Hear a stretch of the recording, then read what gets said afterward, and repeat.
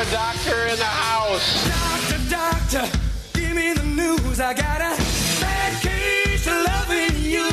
Doctor. Doctor. Doctor. Doctor. Doctor. And doctor. It's time for Advanced Medicine Monday with Dr. Rashid Buttar. I'm a doctor, not a bricklayer. A doctor, not a mechanic. I'm a doctor, not a coal miner. No pill's gonna kill my head. I got a bad case of loving you. The doctor is in.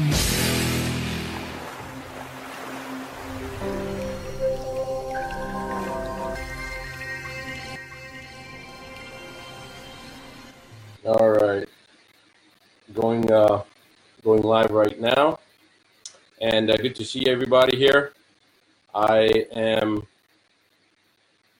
going to work on getting on the schedule game. It was just a couple of different things that had to be done before I got on live stream today, so I apologize for the delay.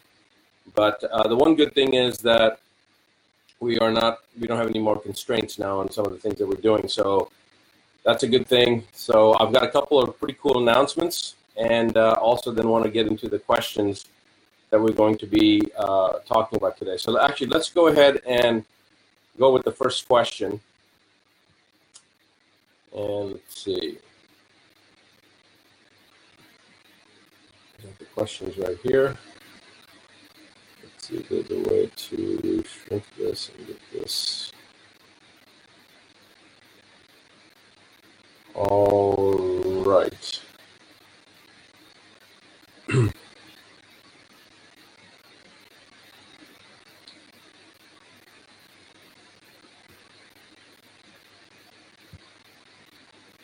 That's the first one, and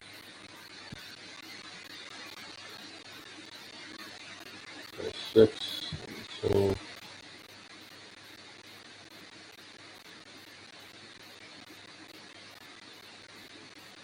All right, I think we covered all these ones. Let me just make sure.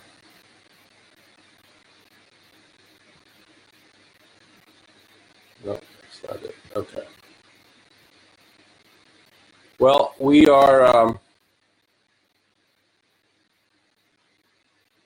What we're going to do is, I had a whole bunch of different questions that had been selected to go over for today's show. Unfortunately, that file shows that it's corrupted, so I would have to re-download it and go through it again. And so I apologize for that. But if there's any questions actually that anybody has right now before we get going, I'll try to entertain them, but I'll see if I can pull this file up again. And that was my mistake. I should have actually checked to make sure everything was fine, but I downloaded it. It was all there, so made the assumption. Never make an assumption. That's the lesson of the day. Never make an assumption. Let's see. Boom, boom, boom. Okay, well, here we go. Nice. Okay, so let me give you guys let me bring up a couple of the announcements that I wanted to tell everybody about. How many people are aware that there's actually a personality type associated with certain disease processes, right? Some of you that have actually heard my lectures on cancer, you've heard about the breast cancer personality, that certain individuals with certain type of personality are always more predisposed to breast cancer. So the characteristic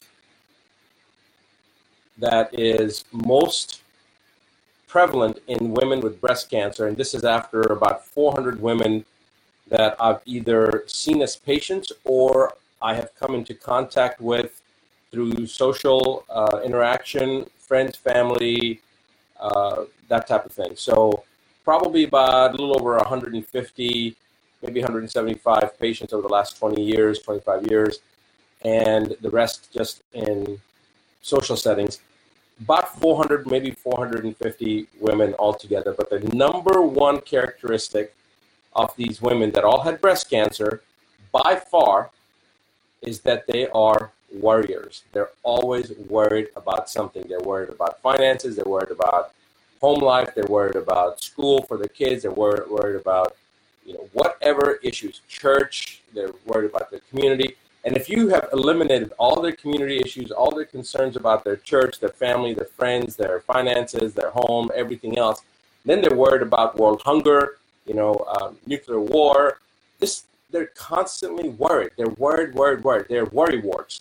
That's the number one characteristic of women with breast cancer. Now, what we found, those of you that are familiar with the 7 toxicities, and if you aren't, just log into your advanced medicine dashboard, and on the left-hand side under the education tab, you'll see, I think it's 9 videos that are all accessible to everybody that's registered at Advanced Medicine. If you're not registered at advancedmedicine.com, it's completely free.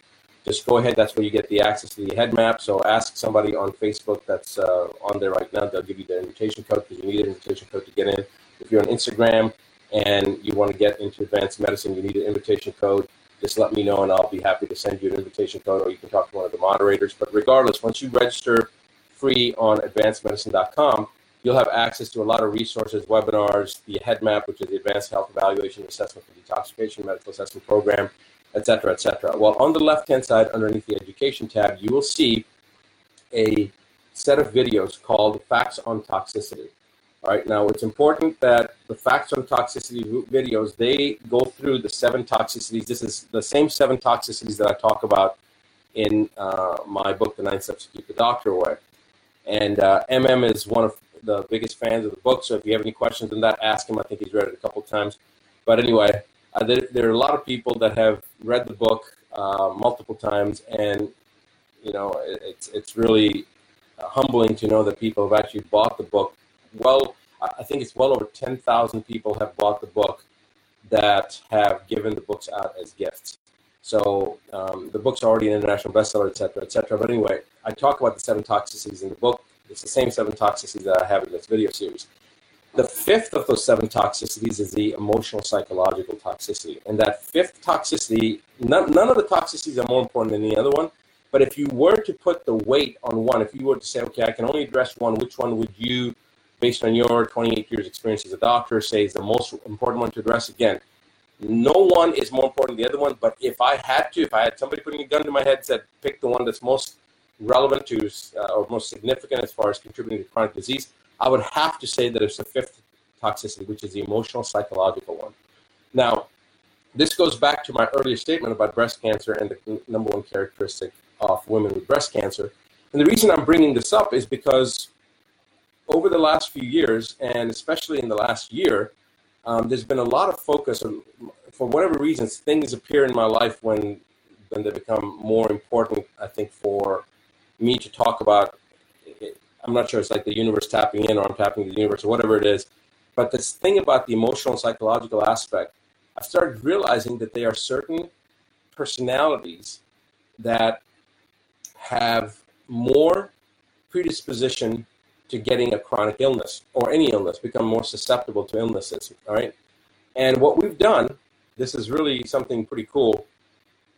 What we've done very recently, after I met a PhD who has done a lot of his work in this arena and written a couple books on it, Dr. Mary. And we've been working on developing a head map, an emotional head map, so people can go through it, so we can find the emotional aspects that are related to certain disease processes, or that have a greater predisposition for those disease processes. And it's not to say that every one of these, it's not like every person with this personality is going to have X, Y, and Z disease. That's not what we're saying. But we're saying that in a category, as far as the categories are concerned, in a category of a certain type of personality, a certain type of disease process may be more prevalent. And we want to identify those things, and then we want to have solutions for people. And of course, you've probably heard about the different personality tests, which kind of tell you your own personality, and then also how to interact with people of different personalities. So we're going to have a webinar coming up very soon, and we're going to have a very, very awesome, attractive offer, i.e. free, for everybody to be able to access a profile of themselves from a personality standpoint. And then for people that want to go further into this, we're going to have actually probably a 3 or 4 webinar sequence workshop, where we go through to help you, one, identify your own personality type, then on other people's personality types, how you interact with those people, other people's personality types, the types of conflicts that arise, and this will become very important in a second. You'll understand why this is so important to me personally. To identify those different conflicts and then how to deal with those conflicts to resolve them, and then to realize and recognize the different types of disease processes that may be more susceptible to those personality types. But the real key component comes into the part that I said about identifying those conflicts and dealing with those conflicts, how to resolve those conflicts, because that's where the emotional psychological aspect begins. It's in the conflict section, okay? It's where conflict arises, chronic conflict arises, and there's no resolution of that chronic conflict. And that's what creates the biggest problem. Now, why am I saying it creates the biggest problem? The reason I'm saying this is because conflict resolution is probably the biggest key to solving chronic disease. That's my opinion, especially cancer. And I would actually, it's interesting that I'm sitting here, I'm recording all this, but I didn't have the recording of myself recording this. It's just the sound coming through because I had a bunch of documents up. Anyway, my video guy, Nabil, is going to be very, very pleased with that. Totally missed that boat. Okay, that was my fault. Let me just do one thing here before I go on. And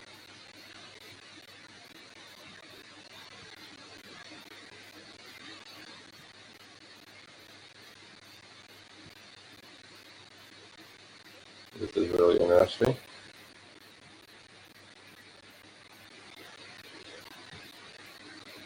Also, I have something very interesting to share with you guys. This I came across. I'll tell you that in a minute. All right. So, the conflict, coming back, the important aspect of conflict resolution is that many times the people that are on opposing standpoints or opposing positions around that area of conflict are 100% adamant that they're right.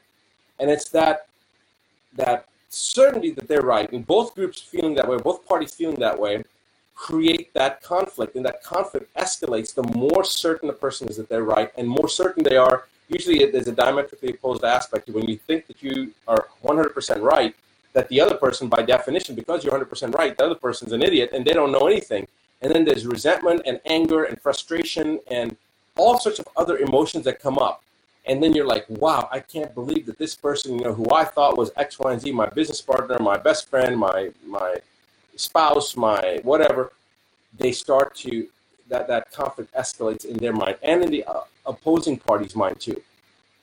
So there is a very specific sequence of components that 2.5, almost 3 years ago, I started building, and about 2 years ago, I finalized it, and I have applied it in so many different aspects of my own personal life, and I can't tell you how effective it's been. In fact, it's the basis of the book that I'm writing right now.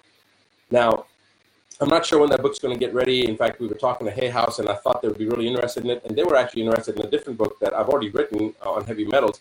So I was really excited about that because a lot of people have been resistant to that heavy metal book, but this particular book will come out, and it's going to be, in my personal opinion, a key book because it's going to, I don't believe in just writing a book for the sake of writing a book, because it's frustrating to write a book, but I believe it's going to become a definitive tool because it's going to give you step 1, step 2, step 3, all the steps that are necessary. There's a quick version of it that'll be 5 steps, and then there's an extended version that's 11 steps. That if you go through it, it will help you to, 1, identify where the conflict actually is, and 2, to give you specific components to disengage from that conflict, to resolve the conflict. And the beautiful thing is at the end of that resolution, there's no judgment, there's no animosity, it's a complete awareness. And the awareness is one of 2 things: that there was no reason for this conflict to have arisen in the first place, or that you need to now remove yourself and disengage because that conflict is not serving you. And it's not agreeing to disagree. It's just reaching an awareness that there's a conflict here, and it needs to be put aside so that you can continue to grow. It's all about growth, okay? And either you grow together between you and that other party that you're opposing, or you grow apart. And growing apart, there's nothing wrong with it. There's no judgment in here, but it's just realizing that this conflict, if it doesn't kill you, it only serves to make you stronger. So if it doesn't kill the relationship, whatever that relationship is, it's going to make that relationship stronger. Or you're going to realize that that conflict is so great that there's no resolution, and the recognition that there's no resolution because of the other party's resistance to come to a commonality, because it's all based upon commonality. And it's kind of, by me talking about it, it's only giving you half of it, because each step involves both parties, and each party has to agree on each step before you can get to the next step. And at the conclusion, both parties come to the same conclusion, and there's no judgment, there's no anger, there's no frustration. It's actually an understanding. It's an understanding that our time together is now done, or our time together is just beginning, and you either come close or you choose to go apart, but there's no more conflict. That's the beautiful part about it. It's now just a recognition that it's a growth opportunity, and if you can't grow together, then you're growing apart. And it's not like you're growing apart like this, but you're still growing. It's just you're going to be growing individually apart from each other. But I'm not saying you're growing apart as like two people growing apart, even though that is what ended up happening, because you are no longer together. So anyway, it's a formula. I probably haven't done it any justice by the way I just explained it, but it truly, truly allows the resolution of that conflict to become manifest, or to allow it to manifest. So part and parcel of that is recognizing who you are, right? And that premise of who you are and where you are is critical before we begin the conflict resolution phase. Now, in the military, I don't know how many people are on here that are prior military. I don't know if any of you are prior military, but if any of you are, actually, I'm going to ask a question. So on Instagram, you guys can make a comment here if you want, or give me the answer. But what is the number one most important thing before you go on a mission in the military? You're in a chopper, or let's give you a real scenario, okay? You're 30,000 feet above the surface of the planet. You're going to do a halo, a high altitude, low opening jump, okay, into a potentially hostile area. And it's called a halo jump, high altitude, low opening. So you jump and you keep on dropping, and then at low altitudes when you open the parachute. You don't want to open it up higher, because then people potentially can see you. It's usually done at night. Blah blah blah. Okay. When you land on the ground, when you make contact on the ground, this is again a military operational mindset. All right. What is the number one most important thing for you to know when you touch ground? The number one most important thing for you to know when you touch ground in a military operation. And by the way, this is applicable to any aspect of life. The number one most important thing that you need to know before you move forward with achieving a goal, with a relationship, with the dealing with the disease process, whatever the case is, it's the number one thing. And it became really, really clear to me how the vast majority of people totally forget about this part, not even thinking it's important. And yet in the military, it was indoctrinated into us. It was actually almost beaten into us that we had to understand this part. Before you even think about where the objective rally point is, or what the mission is, or what the goal is, you must know this one thing before you can be successful in any aspect of life. So I want to see how many people get this, all right? And I'm going to put a challenge out here. We're going to keep this open for about 3 minutes. So on Instagram and on Facebook, let's keep this thing going and see how many people are able to give me an answer. Anything. I mean, just if you have no idea, take a guess. All right. So I'm just going to read over some of the comments. A lot of people saying hi. Hello, guys. Richard says you have nailed a key problem. We've got people from all over the world here. Okay, from Pakistan. That's awesome. All right. So nobody is venturing out a guess and giving me what the number one most important thing is. Everybody's on this edge of their seat. Nobody's giving me an answer.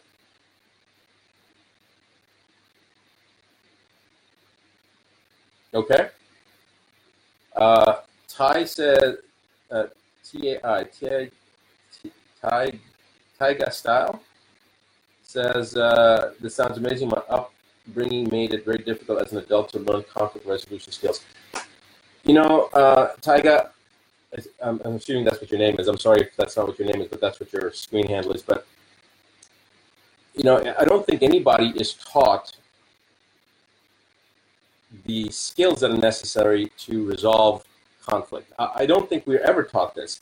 You know, our upbringings, depending on which culture we were raised in, usually promote silence, being quiet, not contributing to the conflict by allowing whoever the authoritarian body is, whether it's the church, the school, the parent, whatever it is, to basically reign over you, and you're supposed to accept it.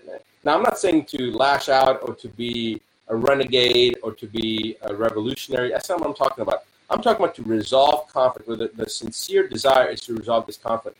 So when you said that your upbringing made it very difficult as an adult to learn conflict resolution skills, I believe everybody's upbringing has lacked that type of education. We're not taught this in school. We're not taught this in college. We're not taught this anywhere, because it's not something that is accepted. Okay, because if a person tries to resolve a conflict, well, obviously in the person's mind, who is the authoritative body, you're a heretic, you're a revolutionary, you're a troublemaker, you're the person that's stepping out, and so you're creating conflict. And so we've been taught that, don't create conflict, be quiet. But if you're talking now that same thought process, now when you get older and now you're in a work situation with a co-employee or with a work associate, or you're dealing with your spouse, or you're dealing with a business partner, or you're dealing with your children, by having that same mentality, you're actually doing not only them but yourself a disservice, because the idea of conflict resolution is keep your mouth shut and don't create a problem. Okay, don't raise awareness. And I'll give you a perfect example of how this is promoted without it being promoted and saying, oh, we don't want to talk about conflict resolution. We are not encouraged to speak boldly. Okay, bold communication is key. Bold communication, speaking from your heart, not having any filters, and letting it out, because now it's like an outlet. It's allowing an individual to release and be able to express themselves, because a lot of times that's all we need to do, is to be able to express ourselves, to be able to vent, to be able to voice our discontent, our unhappiness, our issue, whatever it may be. And just that process of it helps to alleviate it. How many times have you experienced, like, with like a good friend, and they ask you something, you start going, that person, blah, blah, blah, and you just rant and rave for the next 5-10 minutes, and your friend's just sitting there listening. And then you realize, I'm just ranting and raving, and then you thank them, you say, thanks for listening, right? I'm sure each of you have probably had that experience where you end up just ranting and raving, the other person just listens, whoever it may have been, and then you end up realizing what you're doing, and then you thank them for listening because you feel so much better. It's that expression, that ability to just express yourself. Well, that is not encouraged. I call that bold communication, being able to speak your mind without any lashback, without any fear of retribution or repercussions, because you are able to voice yourself with bold communication in an environment that's safe, that nobody's going to hold it against you. And that's what bold communication is about. Well, all this, what we're talking about, is actually part and parcel of that conflict resolution process. I mean, like I told you, there's a 5-step version, which is a short, quick version, and then there's a longer 11-step version. And there's certain commonalities. For example, here's one of the steps. And I'm not going to tell you guys all this stuff right now, because then why would you buy the book, right? Well, actually, the book actually goes into a lot more detail and goes into some of the reasons and examples and how we need to do it.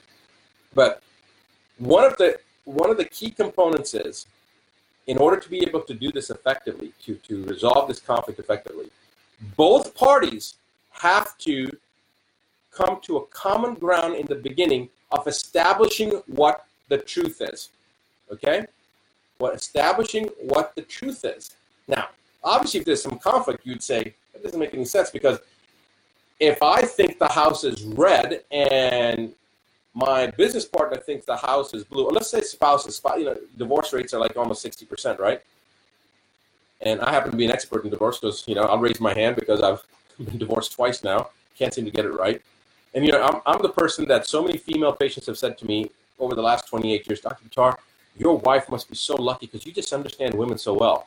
Yeah, well, tell that to my two ex-wives, right? The point is not whether we understand the other sex. It's how we deal with each other, right? One of the biggest problems that I've experienced is that people say, I want the truth. Well, you give them the truth and they can't handle the truth. It's just like the movie, right, with Jack Nicholson, when what's his name?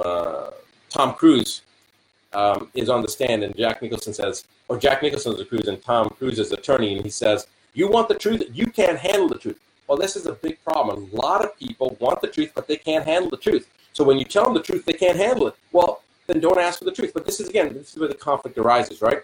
And we all have these internal conflicts and these internal demons inside us. So one of the first steps is to come to a commonality, to establish what the truth is. Well, how can you establish the truth if two people are in conflict with each other because they're arguing? That's obviously the issue. They're in conflict. That's why it's called a conflict, because they can't come to an understanding of what the truth is. Well, you back away. So if the subject is, let's use an example of, let's use something really absurd.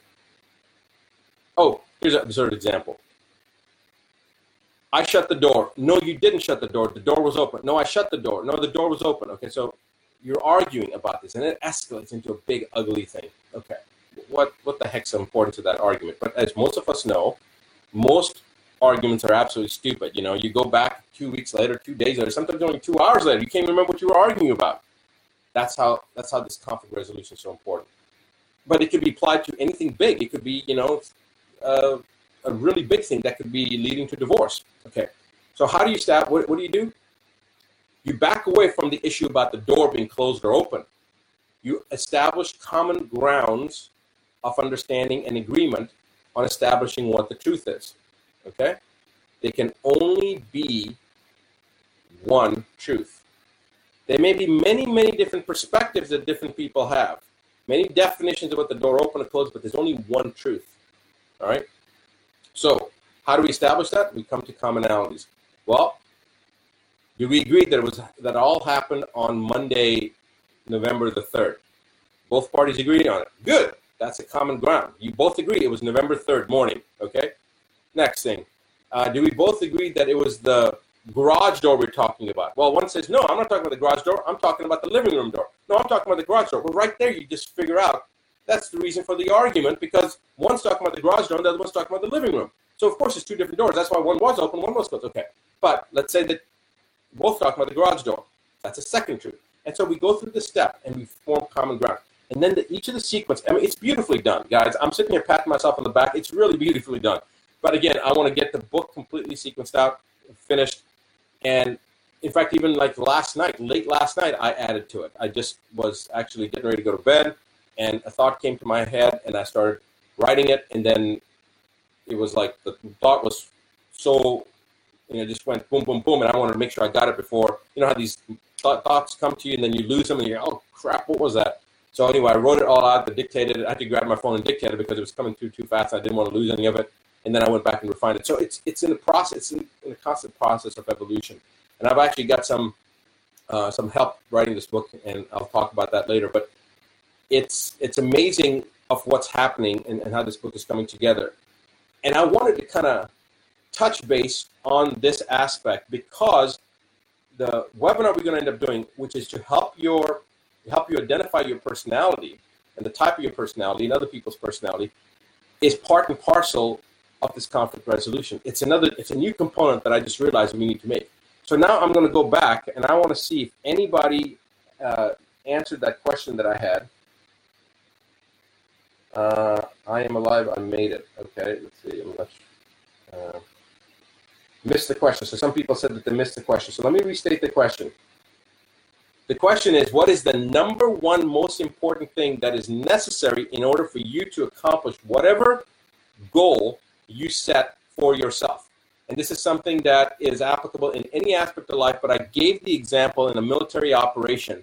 When you jump out of a plane 30,000 feet above sea level, you're doing a high altitude, low opening maneuver. You're coming into an area, a hostile area, and now you open your parachute when you're 5,000 feet, 10,000 feet, or whatever it is, and you land on the ground and you pull your parachute in, and you're in hostile territory, and you have a mission. There's an objective rally point. That there's something that you have to do to hit that objective. That all the different mission statements and everything else. You've got everything down. What is the number one most important thing for you to do as soon as you touch the ground? It's something that you must do, because if you don't do it, the chances of you accomplishing your task, your mission, are almost nil.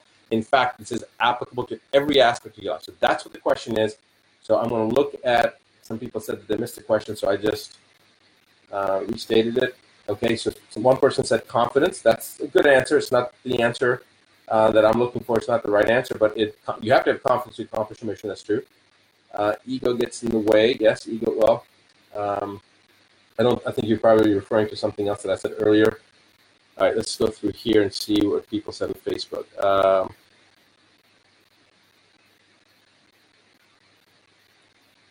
Let's see.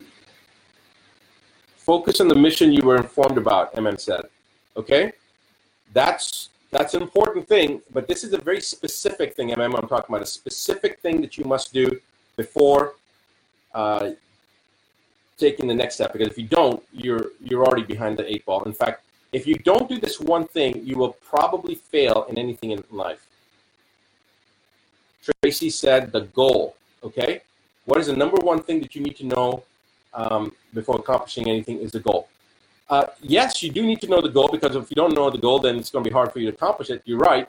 But again, think of that jumping out of the plane, you land on the ground, and apply that to any aspect of life.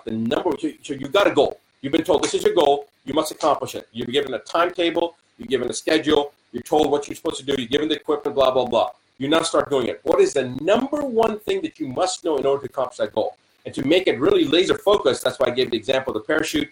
You're a paratrooper, you jump out, and this was live things that actually happened to me. This was part and parcel of missions that I was involved in when I was in the military, when I was SF. Boom, you have to know this thing, and it was such a basic component. It was just a step. There's a sequence of steps that you have to do, and I realized that we went through the sequence of steps, but we never taught this in our regular life. You taught this in a military operation.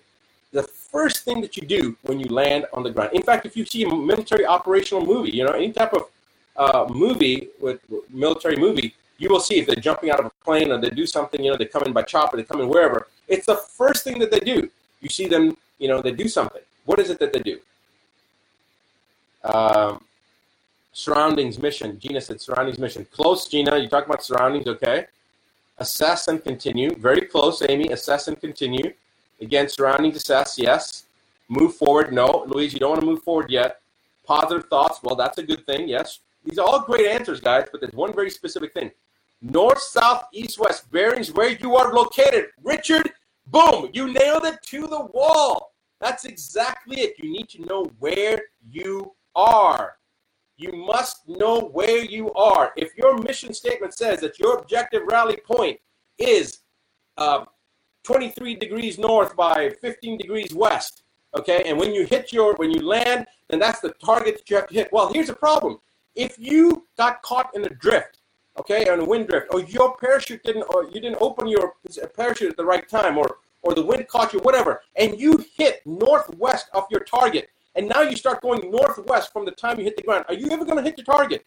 Yeah, after you go around the entire globe and come back to it 25 years later if you're hiking, right? If you're walking. Meaning that you must know where you are. You must know where you are currently. When you hit that ground, you must know where you are.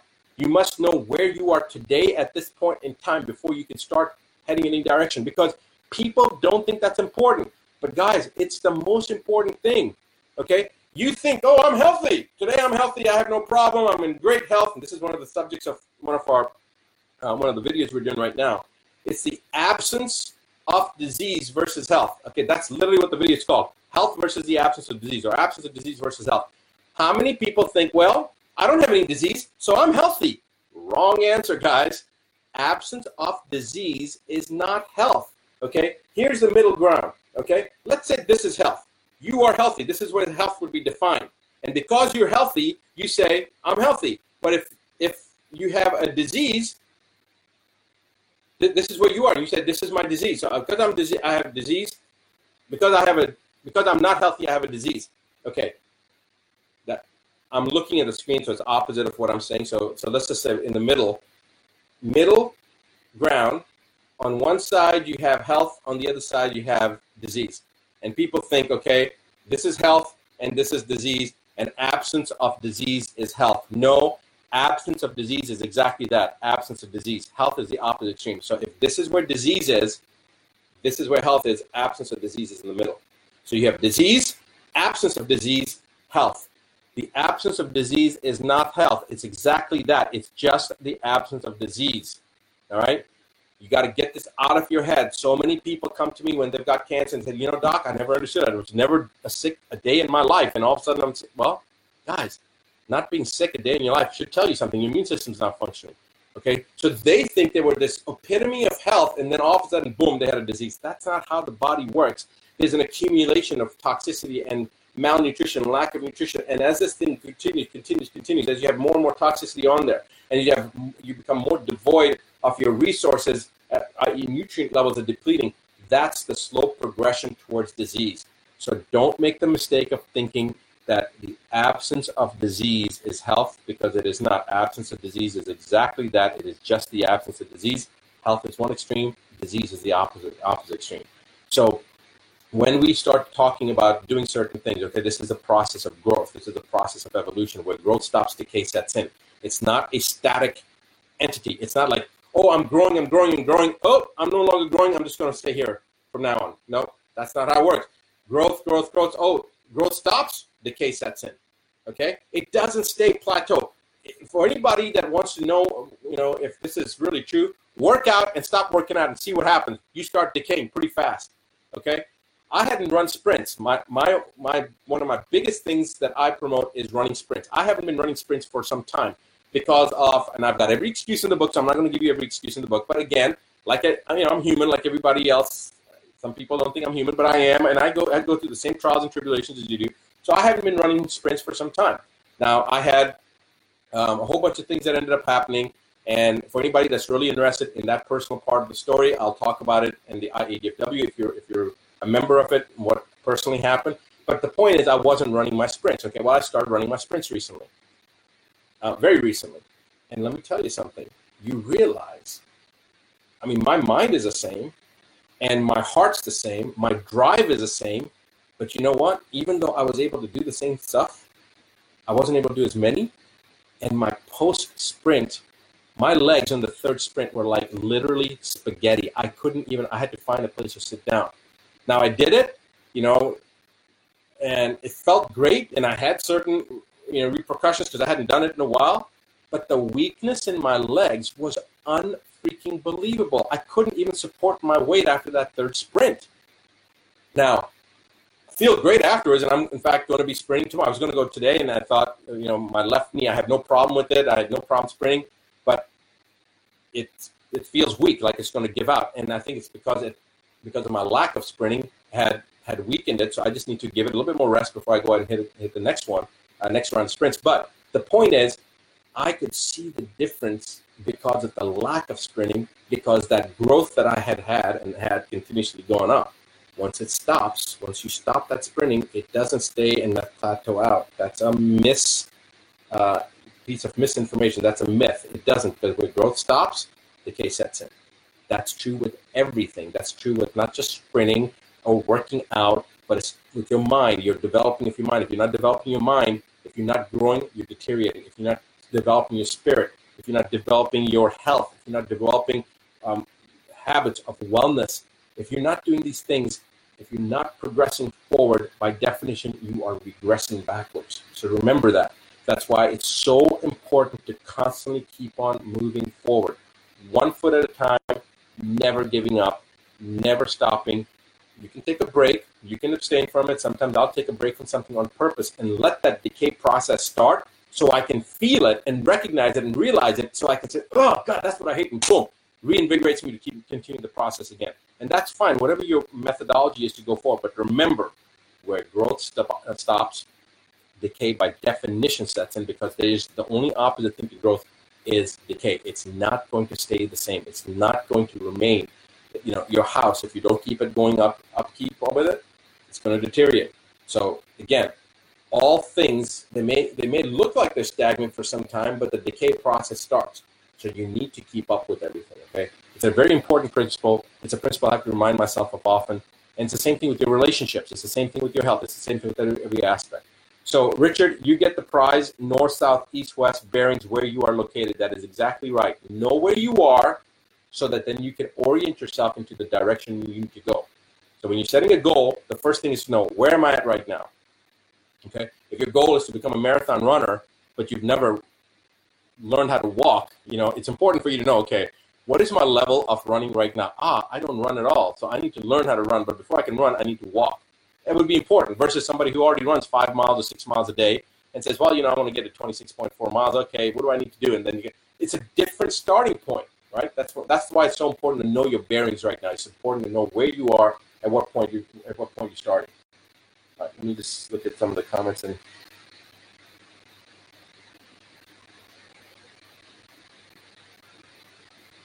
Okay. Any thoughts about Lyme disease? Okay, well, I'll answer that towards the end when I get into some of the questions. That I have certain questions that we're going to answer, so we'll answer those in a minute.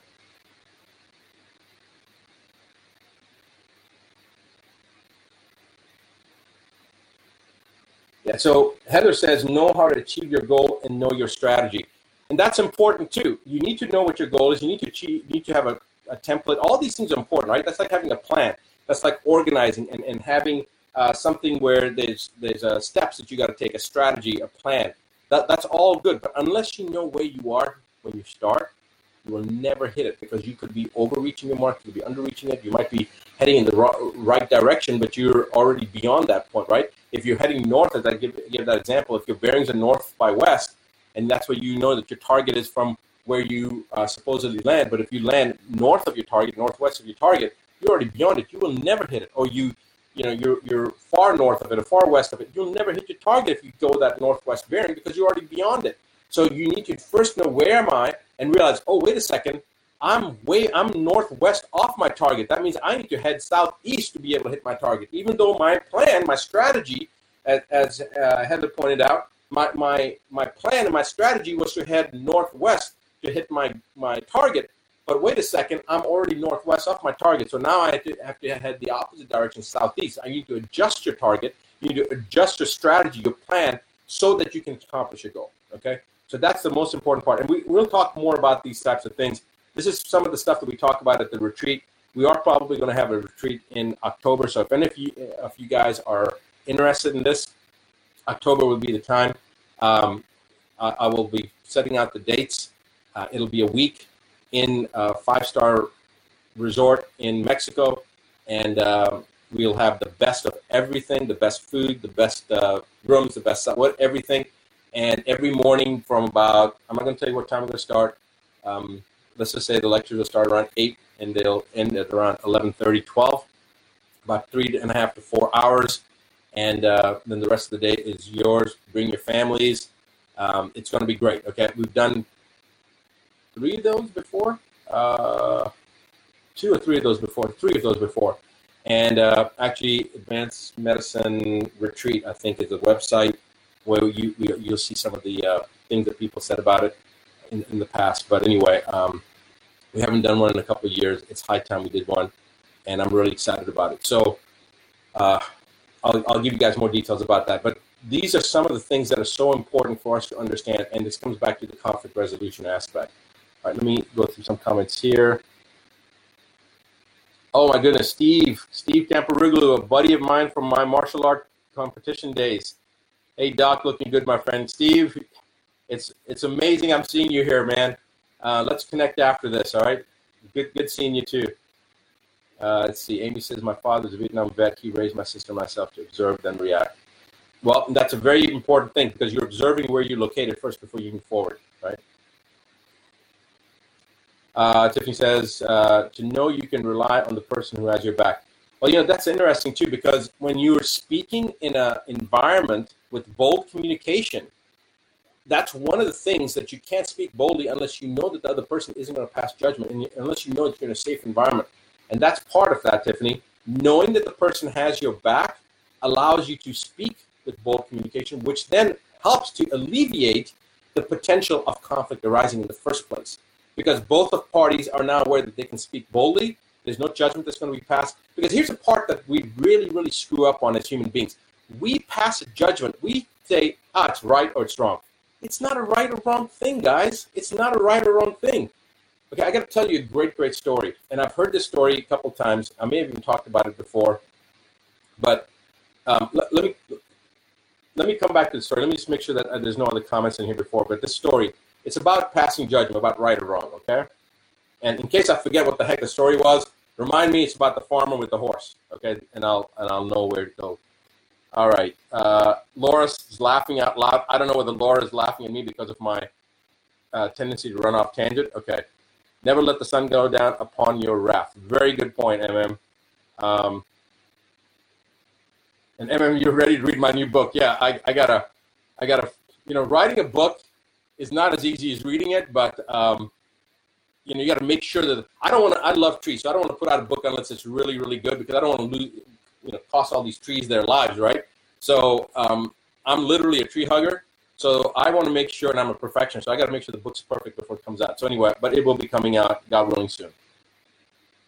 Amy said that MM's promise to me is never to go to sleep angry at each other. That's a great promise. That's a great promise for spouses to have with each other. Okay. Assess, yes. Believe, very good. Assessment, these are all good. These are all basics, right? Absolutely. Christine said, I'm guilty. I think I'm healthy because I don't take any medications or have any health issues. That's 7 years old. Thank you for talking about this. Christina, you're absolutely welcome, but don't feel like you're guilty, okay? It's an awareness. You're growing, because as soon as I said it, your brain registered it, you recognize it. There's no reason to feel guilt. You just evolved. You just grew. That's part of the growth process, right? So if you're growing, you can't be deteriorating, and that's the whole point that I'm making. So just the fact that you were made aware of it and you understood, don't bring up these other emotions, because this is what we do as humans. We create problems for ourselves. Now we brought in guilt. Don't be guilty. You just became aware. Now you know that you have no disease processes. You're healthy because you're not taking any medication. That's exactly one of my secrets, is to get people off their medication. Now let's talk about achieving optimum health and wellness, right? That's what we're talking about. Okay. Amy says, Doc, MM down 43 pounds. Okay. I'm down 18 pounds. So Amy and MM are husband and wife, and they've been reading the book, and they've been putting the principles of the Map to Get Ahead program into their lives. So MM is down 43 pounds, I guess, since probably March, April, May, June, so about 3 months. And Amy's down 18 pounds. We're making a change for the better in our lives. I test for my 4th degree black belt in August. Wish me luck. Absolutely. I haven't tested for my 3rd degree. I qualified for it. I learned my form, but I haven't done my 3rd degree one. And my master actually just sends me a message every now and then saying, when are we going to get together? When are you going to do this? Of course, I got to get back in shape and learn my form again. But sprints are good, Doc, but I like front kicks, back kicks, roundhouse. You know the deal. Yeah, absolutely. Seriously, we feel great and give each other pep talks to continue healthy choices. Amy, that's awesome, because, a couple that works out together, that does these types of things together, that challenges each other and helps each other to grow, that's the ultimate in a relationship, right? And it's when you stop growing together is where things start to, again, same thing. If you're not growing together, you're growing apart, right? And so it's very, very good that you guys are doing this. And for the rest of us that are listening on Instagram, on Facebook, take an example of what Amy and MM are doing. They're doing things together, and I commend you on that. It is something that I strive for myself, recognizing that my needs and what I think that I need is different from whoever my partner is in life, and becoming more aware and more cognizant to that. I'm not settling, okay? We don't settle for ourselves. We don't settle in what we do. We go all the way. And sometimes, one of the problems that we are in, and the reason we end up growing apart, is because we ended up settling for our partner or whatever. And I'm not promoting anybody to grow apart like that, but I'm just saying that when you live in bold communication and you strive forward, and sometimes it's the greatest blessing for both people if they're not well suited to grow apart, so that they can continue to grow, but they're growing apart. They're growing, but they're apart from each other, but they're still growing. And so again, there's no judgment call here, right? We end up passing this judgment of right versus wrong. And when we realize that there's no reason to pass a judgment, and this is a big problem that I've had. In all my life, I've always passed a judgment. So we talk about that in the conflict book as well. So anyway, I'm really, really excited about this aspect. I didn't expect to go down this avenue, but I wanted to kind of tell you guys about the personality aspect, because that's part and parcel of what's going to be covered in the book. And we're going to do this workshop because part of the thing with the workshop is I want to get people a tool from the get-go, but I also need to get some input so I can now put the fine tunings in the book, because this is the part that I don't have enough data on right now. And anyway, so probably in the next 3 or 4 weeks, we'll talk about the webinar. I'll probably announce it here shortly. And tell your family and friends about it. Everybody that comes to the webinar will get a free access. You'll get a link to actually take a personality test and know which category you fall into. It's something that is it's been used by a lot of different people and companies. We've got our own version of it, which is going to be the next level of the workshop. But anyway, we'll get the tools out to everybody so you can look at this. And then for people that take the workshop, there'll be a very detailed, I think it's like 41-page report for each one of you. And then you get a workshop, you get a workbook and these cards that we'll ship out to you before the workshop. It's probably going to be about 6 hours. So we'll probably end up doing it over 3 weekends, 2 hours per weekend. For 3 weekends, that'll be the workshop. And so I'll announce more details as we get along to it. But that's everything that I just talked about, was to come to that point. That it's so important for us to know where we are. So we need to know who we are. We need to know where we are first. And then we start looking at our spouse and our partners, business partners and our partners in our hobbies and our work associates and some of these other components, so we can kind of understand their personalities, because then each one of the individual personalities, how they interact with the other personalities, there's certain insights that you'll get, and there's certain exercises we'll go through, and then there's certain experiences and aha moments that you'll have, which then I need to gather and put together. So you may end up being included in the book, just like in the 9-step book, if you guys read it. Every one of those stories I talked about in the book, every one of those stories, it's true. Every one of those was a real patient or a real experience that I had, like the story of Dan. Every one of those stories, every single one. I won't say your last name, obviously, for privacy, but as long as you're okay with your first name. And I think, in fact, in the 9-step book, everyone's first name is a real first name. I didn't change anybody's first name. I don't think anybody had an issue with it, because I told people that I was going to include their stories. The story of Morgan with the little girl that had the juvenile rheumatoid arthritis. That little girl is, 28 now? I think 28. My daughter's 26, so she's 2 years older, 28 now. Ended up playing college sports, blah, blah, blah. Anyway, so it's the workshop. Obviously, there's going to be a cost to it and such, but the workshop, because I need to collect more data to refine and fine-tune the personality aspects so that we know where we are for this conflict book and for other aspects too. And it's actually going to be the preliminary step for the next component of the emotional head map that'll actually have tools for us to not only recognize our personality, but to embrace our personality. Again, subliminal things that we're creating that you display at night with music, and then it helps you to no longer have these issues, these where we beat ourselves up, to accept and embrace yourself, and then to also give you pointers on how to deal with the other personality types, which will be generic components of each of the track that we'll put together. Anyway, that's what the plan is. That's what the long-term plan is. Not such long-term. I mean, I plan on having this implemented before Christmas this year. So anyway, let me just go through and answer the rest of the questions. I don't even know what time it is. It's probably we've been on for almost an hour. So time to go on for the IADFW component. And for guys, if you are not members of the IADFW, International Association for a Disease-Free World, go to advancedmedicine.com. You need an invitation code to join. If you're on Facebook, ask one of the moderators, ask anybody. They'll help you by giving you their own personal invitation code. If you're on Instagram, if you know anybody that's already a member of the IADFW, ask them. If you don't, just simply send me a message or just put me, type something here if you want the invitation code, and I'll be happy. Actually, Heather.James1111, who said no to achieve your goals The only reason, Heather, I'm calling you out right now is because you're number 1111. So if you guys want to join Advanced Medicine and you need an invitation code, you can use the number 11. That's my personal invitation code. So you can use that. If the number 11 means something to you, then we'll talk about that on the IADFW too. But once you're in Advanced Medicine, you have a lot of resources, a lot of videos, a lot of webinars, a lot of things that you can go through. You have access to the head map, the Advanced Health Evaluation Assessment for Intoxication Medical Assessment Program. There's all sorts of tools and everything else. You have access to vanvcd.org, everything. That's all free.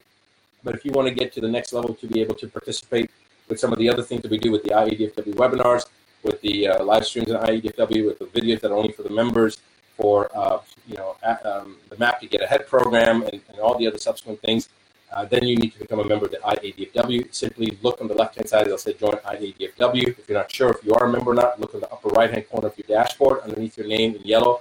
If you're not a lifetime member, it'll say not a member. And it's $99 a year to join the IADFW. But right now, if you join the IADFW for a limited time, for the first year, it's $99, but you will get, with that, a lifetime membership for the IADFW, so you never have to pay another membership fee. Plus, you get the Map to Get Ahead program, which has a value of $2,465, which you get a copy of my international best-selling book, The 9 Steps to Keep the Doctor Away. In addition to the PDF copy, you get a subliminal program, The 9 Steps. You get the lifetime membership, obviously, to the IADFW, as I mentioned. And when the head map goes to a paid version, which it will be soon, my goal is 30,000 people. We're at over 20,000 people. You'll be grandfathered and you'll have lifetime access to it, et cetera, et cetera. So the head map, there'll be some videos released shortly about the head map that'll tell you more about it, but you can go online and have access to it right now. And it was valued, each time you take the head map, it was valued at $300 by an actuarial analyst for a third-party insurance company.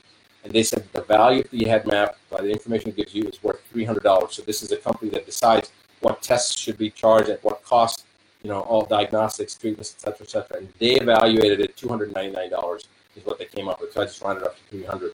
So if you take the head map just once every other month, you can take it as often as you want, but if you take it once every other month over a 20-year period, it's worth almost $40,000 this value. So anyway, just join for $99. There's a whole webinar. I'll explain it. If you guys want more details, you can go on advancedmedicine.com and join. But you can use if you don't use one of the invitation codes of one of the people on here. If you don't know anybody, or if you're on Instagram, you don't have anybody that you can get the invitation code from, feel free to use mine. All right. Let's see comments. So guys, I'm sorry if there's a lot of hands being waved and everything. I appreciate that. I'm just not going to address each one of those individually right now. Okay, this is, what is the name of your new book? Heather, I have not put the name out yet, but it's probably going to be called The Conflict Key, or the Key to Conflict. It might be actually conflict resolution. I'm not 100% sure what I'm going to call it yet. It just all depends, but it's going to be really oriented towards conflict and cancer. But it's going to be applicable for every aspect of life, because that's where cancer starts, right, in general aspects of life. How did you get the idea to write it? Just dealing with conflict and seeing how much conflict was how the existing conflict in cancer patients and how they were wrestling with it, and then seeing how it affected so many other people with chronic disease. And then in my own life, the conflicts that were arising. And I realized people needed a way to be able to help to resolve it. And then I was still married to my second wife at this point. We've been together for 18 years. And I actually started to apply some of those principles, and she smiled at me. She was kind of happy, but I didn't realize she was already checked out. But it did help us to identify some of the components to that conflict. And again, that's where that growth aspect comes in. If you're not growing together, you're going to grow apart, right?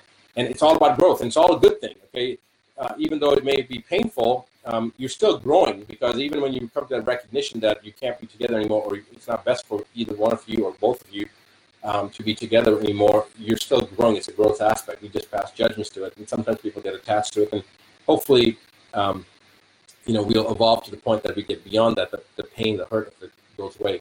But anyway, those are the motivations behind my writing the book. Hi, Dr. Char. How can we visit you to see our son for consultation? Just simply contact the office, the main office. They're taking appointments right now. So I don't think I have anything open until September or October in my own personal schedule, but you can contact the office. All right. All right, let's go back to the Facebook. Tiffany said videos have been freezing. You're most welcome. You're most welcome. Tiffany says videos have been freezing. Not sure if this is just my issue. I haven't had anything happening on my end, Tiffany. Richard said, your relationship to your target. Yes, that's a good way of looking at it. To know where you are, your relationship to your target. I like that, Richard. In fact, I'm going to steal that. I'm going to write that down. Relationship to your target. Yeah, I like that. Relationship to target. Very good. Richard, I'm stealing that. Uma said, stay on the ground. Yeah. I was laughing at what you said about telling your two ex-wives. About telling your two ex-wives? I'm not sure what that means. Elling, your two ex-wives, yeah. By the way, it's funny because both my ex-wives and their first name is Debbie, and they both wanted to keep their last name Buttar. So there's two Debbie Buttars running around. You're most welcome, Christina.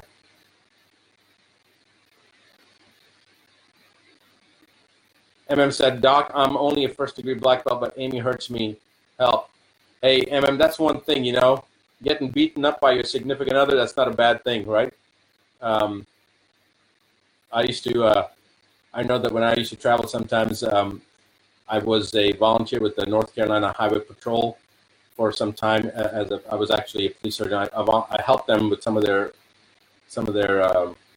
people, and then they asked me to become a police surgeon.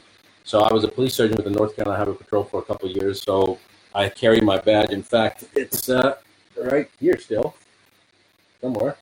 Here it is. I'll hold it up. Police surgeon.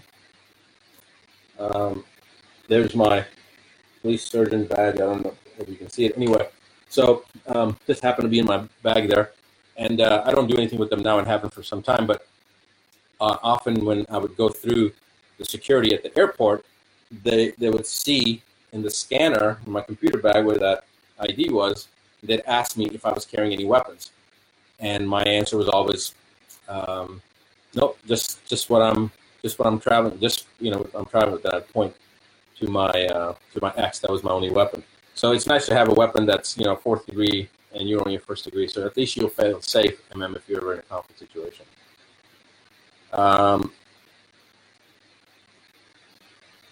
Yeah, Amy said, don't let him fool your entire family. He got us into martial arts. Absolutely. I know how that is. My son actually got us all into it. I got my son into it, and then I had all these excuses why I didn't do it. And so Abhi actually has a silver medal at the Worlds. I came in fourth in my age group when I competed at the Worlds. Both my son and I qualified 2 years in a row, and then we stopped competing. It was a lot of time and a lot of money flying around all over the world. Yeah, he actually ended up getting beaten by the guy from Chile. And we're not sure if the guy was the right age because it seemed like, he had a mustache and Abhi was 14. I think the age group went up to 15. And we're pretty sure the guy was about 18 or 19, but he was very good. And he's the only guy that beat Abhi. Abhi pretty much, held his own against him. But anyway, it's really cool that you guys are doing martial arts together. Very cool. And Steve Camporuglo, my friend that I mentioned earlier on, he actually was, he and I have competed together. I think Steve's a fourth degree, if I'm not mistaken. All right. Thank you, Richard, for giving out your invitation code. MM said, IADFW, just do it now. Except that you said IDAFW, MM. You got it wrong. It's IADFW. I'll let that slide. All right. Please make sure to answer the questions and give us your personal invitation code. There are 11 people pending because they did not provide the invitation code. Thank you, Andrea, for that. I appreciate you pointing that out. So, guys, unless you have joined the IEDFW, because they have to confirm that you are member of the IADFW. So you can't just go there and ask to join because it's a private group only. It's only for the people that have actually gone through the IADFW. And I don't know why the Advanced Medicine is asking for people to be approved. So I think you guys can join the Advanced Medicine platform, Facebook page, because there's nothing to qualify. But I thought we had made it so that nobody has to, you can just join without any approval. But we'll see if that's a setting that we can change, all right? Louise says, thanks for setting that, Andrea. Andrea, thank you so much. Andrea is one of our awesome moderators. Kim said, I refer people who, thank you, Kim, I appreciate that. If you put out a template on your website so we could print cards, we could print some and pass them out. Well, Kim, I appreciate that. What we want to do is, it's actually about becoming empowered, and it's the IADFW. We are going to set up something for the referral for the IADFW so you guys can be logged into your dashboard and then just click on something and put in some emails, and it'll send out an invitation for people to join the IADFW. I am in the process of actually trying to create something like that right now. But that's okay, ma'am. Don't worry about it. But yeah, we will create some of those processes in the very, very near future. We're in the process of doing that right now. Thank you for that, though, Kelly. I'm sorry, Kim. Thank you for that. All right, guys, what I'm going to do is I'm going to go ahead and sign off, and we'll just address the questions next week that we had. And I want to take about a 5-minute break, get something to drink, and then I'll be back on for the IADFW live stream. And we'll go through a couple of components. The farmer, Amy, I knew, Amy, you were going to say that you're going to bring up the farmer thing. So okay, I'll go ahead and tell the story about the farmer, because I thought that maybe nobody would remember it. I was testing, but of course, Amy's right on it. So here's the story about the farmer. And this is illustrating and bringing everything we just talked about home. So there's this farmer, and he has this beautiful prized horse.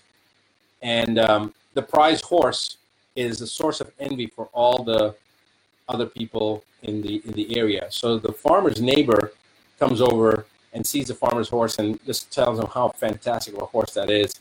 And if he ever decides to sell the horse, to let him know, because he'd be interested in buying it. Well, the next day, the farmer's horse, this prized horse, runs away. And the neighbor comes back to the farmer and says, oh, I'm so sorry to hear you lost your horse and that you ran away. That must be terrible. And the farmer says, maybe so, maybe not. So the neighbor thinks, it's kind of strange to say this. He just lost his prized horse. And he thinks, maybe it's a bad thing and maybe it's not. But the man thinks, obviously, it's a catastrophic event. He just lost his prized horse that was worth so much. But then a few days later, the prized horse comes back, but now he's leading 11 other wild horses that are as good as he is. They're beautiful, gorgeous horses. And his prized horse leads these horses back. And so now the neighbor comes up and he goes, oh my God, how amazing that your prized horse went out and found 11 other horses and brought them back. And now they're all yours because they were all wild horses. It's amazing. No, the farmer says, maybe so, maybe not. A couple of days later, the farmer's son is breaking in one of these wild horses and falls from the horse and breaks his leg. And the neighbor comes back and says, oh my God, that must be devastating that your son, broke his leg. And it must be so bad. And the farmer says, maybe so, or maybe not. And then the doctor that comes to see the farmer's son, because his leg's broken, he's out in the remote area. She's a new doctor in the community, and she meets the farmer's son, and they fall in love, and then they plan on getting married. So the story goes on and on. So maybe so, maybe not. The farmer's attitude, you never know whether what's happening that you think is great or you think is terrible. You really don't know. Don't pass a judgment on it that's a good thing or it's a bad thing. It's a thing. It's an experience. Whatever it is, it's happening for a purpose. Understand whatever that purpose is. And if you can't understand, hey, no big deal. Many times we won't understand it. Try to see what the lesson is. But if you can't, it's okay. Embrace it and then move on. Okay? There's a great book that's called Whatever Happens, Love That. A patient of mine that had cancer gave it to me. But even with cancer, when you're dealing with cancer, you don't know why you got cancer, but it's an opportunity. How can you say it's an opportunity? It's an opportunity for growth. Because to me, cancer is nothing more than a wake-up call. It's a wake-up call. It's God kicking you in the pants, telling you, get busy living, because you're not living. You're only existing. And what is existence? It's just existing, right? It's a slow deterioration, decay towards death. And that's what cancer is. It's an accelerated version of that slow decay. So if you're existing, that's when cancer sets in, I believe, because you're just existing. You're not living. You're too busy in your mind anguishing about the person that needs to forgive you and the guilt that you have and the anger and the frustration, and you're going through and plodding through life. You're not living. You're just existing. So then he gets cancer because it's God's warning. Get busy living, because if you're not going to be living, then you're just going to be existing, and that's a slow decay to death, and hey, I'm just going to accelerate it. That's my personal definition of cancer. And there's certain things we can do to help awaken that and turn off the tumor and blah, blah, blah. But guess what? If I can't deal with that emotional, psychological aspect effectively, I'm not going to be successful in helping that person be alive. So that's my message, guys. There's a couple more comments here. Don't forget the farmer story, Amy. Okay, I got that covered. The farmer horse, Susan said. That's a good story of equanimity and equine amenity. Yes, Chris, it is. Very good. Find the value in all things. Absolutely, Richard. That's it. Great story. Thanks, Amy. It's not my story. Somebody told me that story. I don't even remember. Maybe I read it somewhere. But anyway, I kind of, after the son breaking his leg, after that, I kind of just made it up because I don't remember exactly how it goes. But the point is, good things happen, bad things happen. And the farmer says, hey, it's not about good and it's not about bad. I don't know. Maybe so, maybe not. It's not about good or bad. It's that things happen, and we need to learn from them because it's part and parcel of our journey that we learn from these experiences. All right, guys, have a wonderful rest of the evening. I will see you next Monday around 8 p.m. Eastern Time. All right, good night. And for the IEDFW members, I'll be on in 5 minutes.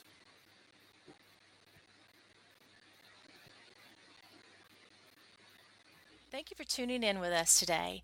For more information and links on other valuable resources, please visit advancedmedicine.com and medicalrewind.com. Also be sure to subscribe to our weekly newsletter, The How Report, and join Dr. Rashid Buttar for his Facebook Live broadcast every Monday evening and for hundreds of hours of advanced medicine podcasts, which are broadcast on iTunes, Stitcher, and are available in the podcast section of medicalrewind.com. You can find Dr. Buttar on Facebook by searching for Dr. Rashid A. Buttar, and on Twitter, YouTube, and Instagram by using Dr. Buttar. Don't forget to head over to advancedmedicine.com and register for your free account, gain access to the HeadMap assessment, and many other free resources available at advancedmedicine.com. Use Dr. Buttar's invitation code 11 and join today. Thank you for your support and for being a part of making the change the world is waiting for.